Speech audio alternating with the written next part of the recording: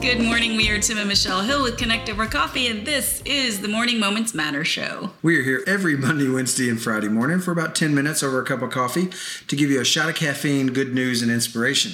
Your morning moments really do matter. How you start your day influences how the whole rest of your day is going to go. So we're starting with some fun this morning. What are we celebrating today? Today, August 20th, is National Lemonade Day. I can drink to that. What did you think I was going to say? I don't know, not that. That's so sweet. It's sour. It's sweet. Do you like lemonade? Yeah, I love lemonade. Me too. Especially when with it's vodka sweet. Or has vodka in it, that too. Did you know that California... No, I didn't. I pretty much don't know anything you're going to tell me. I have a feeling. Did you know? No. Would you like to know? Yes. Would you hurry up and tell me? California and Arizona produce almost 95% of the entire U.S. lemon crop. This is apparently lemon trivia, a single lemon tree can produce up to 600 pounds of lemons in just 1 year. That's a lot. That's a lot of lemons. I wish we could grow lemons here. That would be cool. Yeah, lemons and limes. That would be amazing. There's a restaurant in California that specializes in creating unique lemonade drinks. Okay, lemonade and what are some examples? They're unique. Okay. They didn't give examples. Oh. And they didn't give the name of the restaurant. It's a secret. So it's just if you happen to run it, we can't even promote the restaurant? No. I will look it up and we'll put links in the somewhere. All right. Well, how are we going to celebrate if we don't know a unique lemonade drink to celebrate with? I don't know. That comes later. That comes later. Later after we do the episode and you have a chance to exercise your Google fingers. That is true. All right.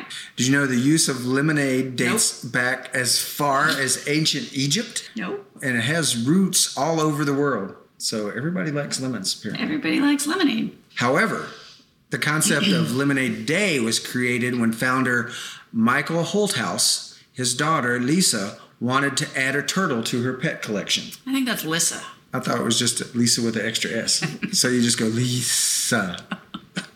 Well, his daughter, Lissa, wanted to get a new turtle. Wanted to add a turtle to her pet collection. All right. And she already had lots and lots of pets. So her dad said no. No turtles for you. No turtles allowed. But she was dedicated and determined, so Lissa decided she would open up a lemonade stand to raise money to buy her own turtle, and she asked her dad for help, even though he said, I thought that was funny. You're not going to give it to me? I'm going to make you work for it. I'm going to make you work for me to get the money, and then I'm going to get it. I thought, way to bring him back around. That's a girl. This brilliant idea gave Michael, the dad, the inspiration for a National Lemonade Day campaign.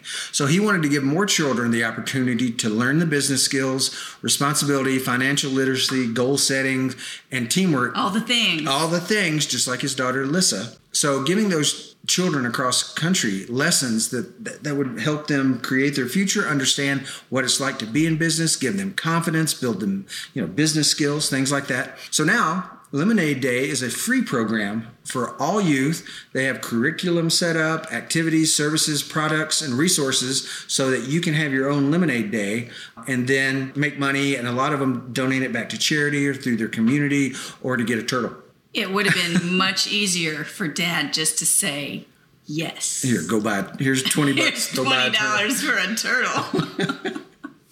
But in hindsight, probably so. But he would not have influenced children across the country. But that's really fun. To make them entrepreneurs. So we're going to have to put a link to those resources. We will. And if any of you participate in a not quite on Lemonade Day stand, I want to know how it turns out. Yeah, that'd be great. So start slicing up some lemons and get to learning. All right. Lemon learning. A few weeks ago, we were talking about a cross-couple kidney transplant. You remember that story with the husband? All right. And I mentioned that I had recently found a journal where I had noted that my grandfather told me that my grandmother actually had 3 kidneys. Weird. It's bonus. You have a bonus kidney. That's right. You could donate a kidney and still have the normal amount of kidneys. You could. We have another feel-good story about a kidney transplant today. This time it's an... Are you kidding me? Are you kidneying me? This time it's an international story, one prompted by an Israeli kindergarten teacher, and I apologize if I mispronounce her name. It's Idit Harel Segal. I said it way better when I was practicing. Anyway, she wanted to do something meaningful for her 50th birthday, so she decided she would donate a kidney. Wow. Right? For your birthday, on birthdays where you normally get gifts, you decided to give a gift, the gift of life. Yes. Well, not only did she just randomly give it, but she gave it to a 3-year-old Palestinian boy. Oh, wow. Yeah, and in order to move his child up the donor list to receive this kidney, his father also agreed to donate a kidney to an Israeli patient, a 25-year-old mother of 2. Yeah. Man. Yeah, so back to Segal. She met with the little boy, the toddler, and his mom before the surgery, and she sat with them, sang the child to sleep while his mother comforted him about the upcoming surgery. She sent him a letter that said this. It was actually longer. This is a quote from the letter. I saw a clip of her reading the letter, and it was really emotional. She said, "You don't know me. You don't understand my language, and I don't understand yours. But soon we'll be very close because my kidney will be in your body. I hope with all my heart that this surgery will succeed and you will live a long and healthy and meaningful life." Her family, however, thought this was a terrible idea of her choice of birthday celebrations. Eventually, though, they turned around and they came to support it. She made that decision at the end of that 11-day outbreak of renewed hostilities between Israelis and Palestinians. Wow. As a way to honor the values of her grandmother who had died 5 years previously. So here's what she told the AP. "I threw away the anger and frustration and see only one thing. I see hope for peace and love. And if there will be more like us, there won't be anything left to fight over." She called it a small thing, but even so, any step closer to peace taken in good faith is a step in the right direction. The article I read started off this way. It said, "When armed conflict is a way of life, a lasting resolution may seem beyond reach. And yet, while small acts of personal courage may not ultimately shape the larger outcome, there are some people on both sides who continue reaching for peace nevertheless." So the changes that we can make to create peace between nations, between family members or friends, all start with small sacrificial gestures. And this, I thought, was a beautiful one. Yes, a very beautiful one. I mean, it's a great gesture on its own, but especially between those two nations or cultures that do not get along, that's even more meaningful and powerful. And I'm going to stop. Because you're going to cry. I told you Fridays was a tear Friday is cry day. Friday, cry day. Which will only make sense if you listen to the podcast. The other episodes and you get the chatter. That's right. The chatter. So today's to-go cup quote is by Coco Chanel. Oh, we're going to go fashion. "Don't spend time beating on a wall, hoping to transform it into a door." That doesn't sound like a Coco Chanel quote. That takes a lot of work. I suppose it's a lot easier to just go look for the nearest door. Instead of wasting and have time. A sledgehammer or something. Although it can be fun as a good way to get rid of anxieties and unwanted walls. I suppose sometimes making that new door is necessary, but what if it isn't? So today's takeaway is, what are you spending time and effort to reinvent when using what already exists is good enough and frees up energy for something more productive? Sounds good. Today's episode is brought to you by the Morning Moments Matters box. An easy step into a morning routine. It is, what did I say? What did I print on our cards? It's morning zen in a box. It gives you that 5 minutes of peaceful place within start your morning off with a positive frame of mind. So you can check out more at connectovercoffee.link/MMM. Thanks so much for joining us this morning. We look forward to coffee and conversation with you each Monday, Wednesday, and Friday. So come back on Monday and join us then. Until then, have a great weekend. Remember that your best day starts right now.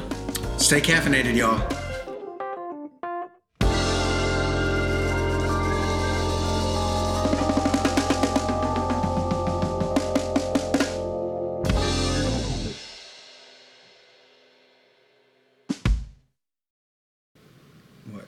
Doesn't that watch not work either?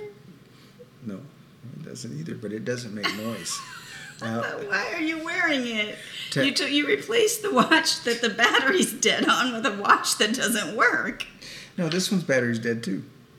That's my point. No, my point is I was wearing it for a fashion accessory for the podcast. Because I don't wear the other one for the podcast because it makes noise when I move my hands. This one does not make noise, so I'm just trying to make it real.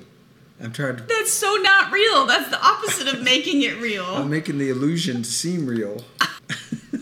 I wore a watch that doesn't work to make it seem real. It's a fashion accessory. Oh, that's different. I've got another watch that I could put on. It also doesn't work. When you got in the fight with the elephant. That was a dream. A good dream or a bad dream? I won. Well, then it was good. I'm out of chatter. Yeah, we're done. Sorry. No chatter. No chatter. No chatter for you. No chatter for you.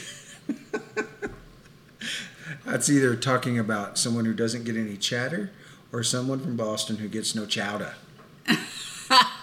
No chowder for you. Park car in the yard, you get no chowder. Say that again. Nope, one time. I'm making up new pinafore signs. Pinafore signs?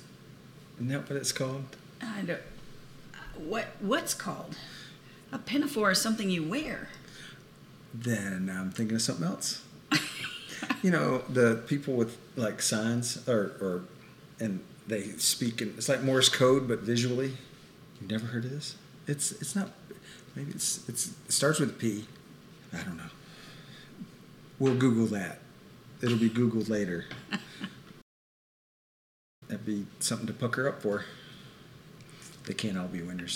That one wasn't. That was bad. That was sour. Your morning mammoth. Thanks so much for joining this. I got no more chatter. Fresh out.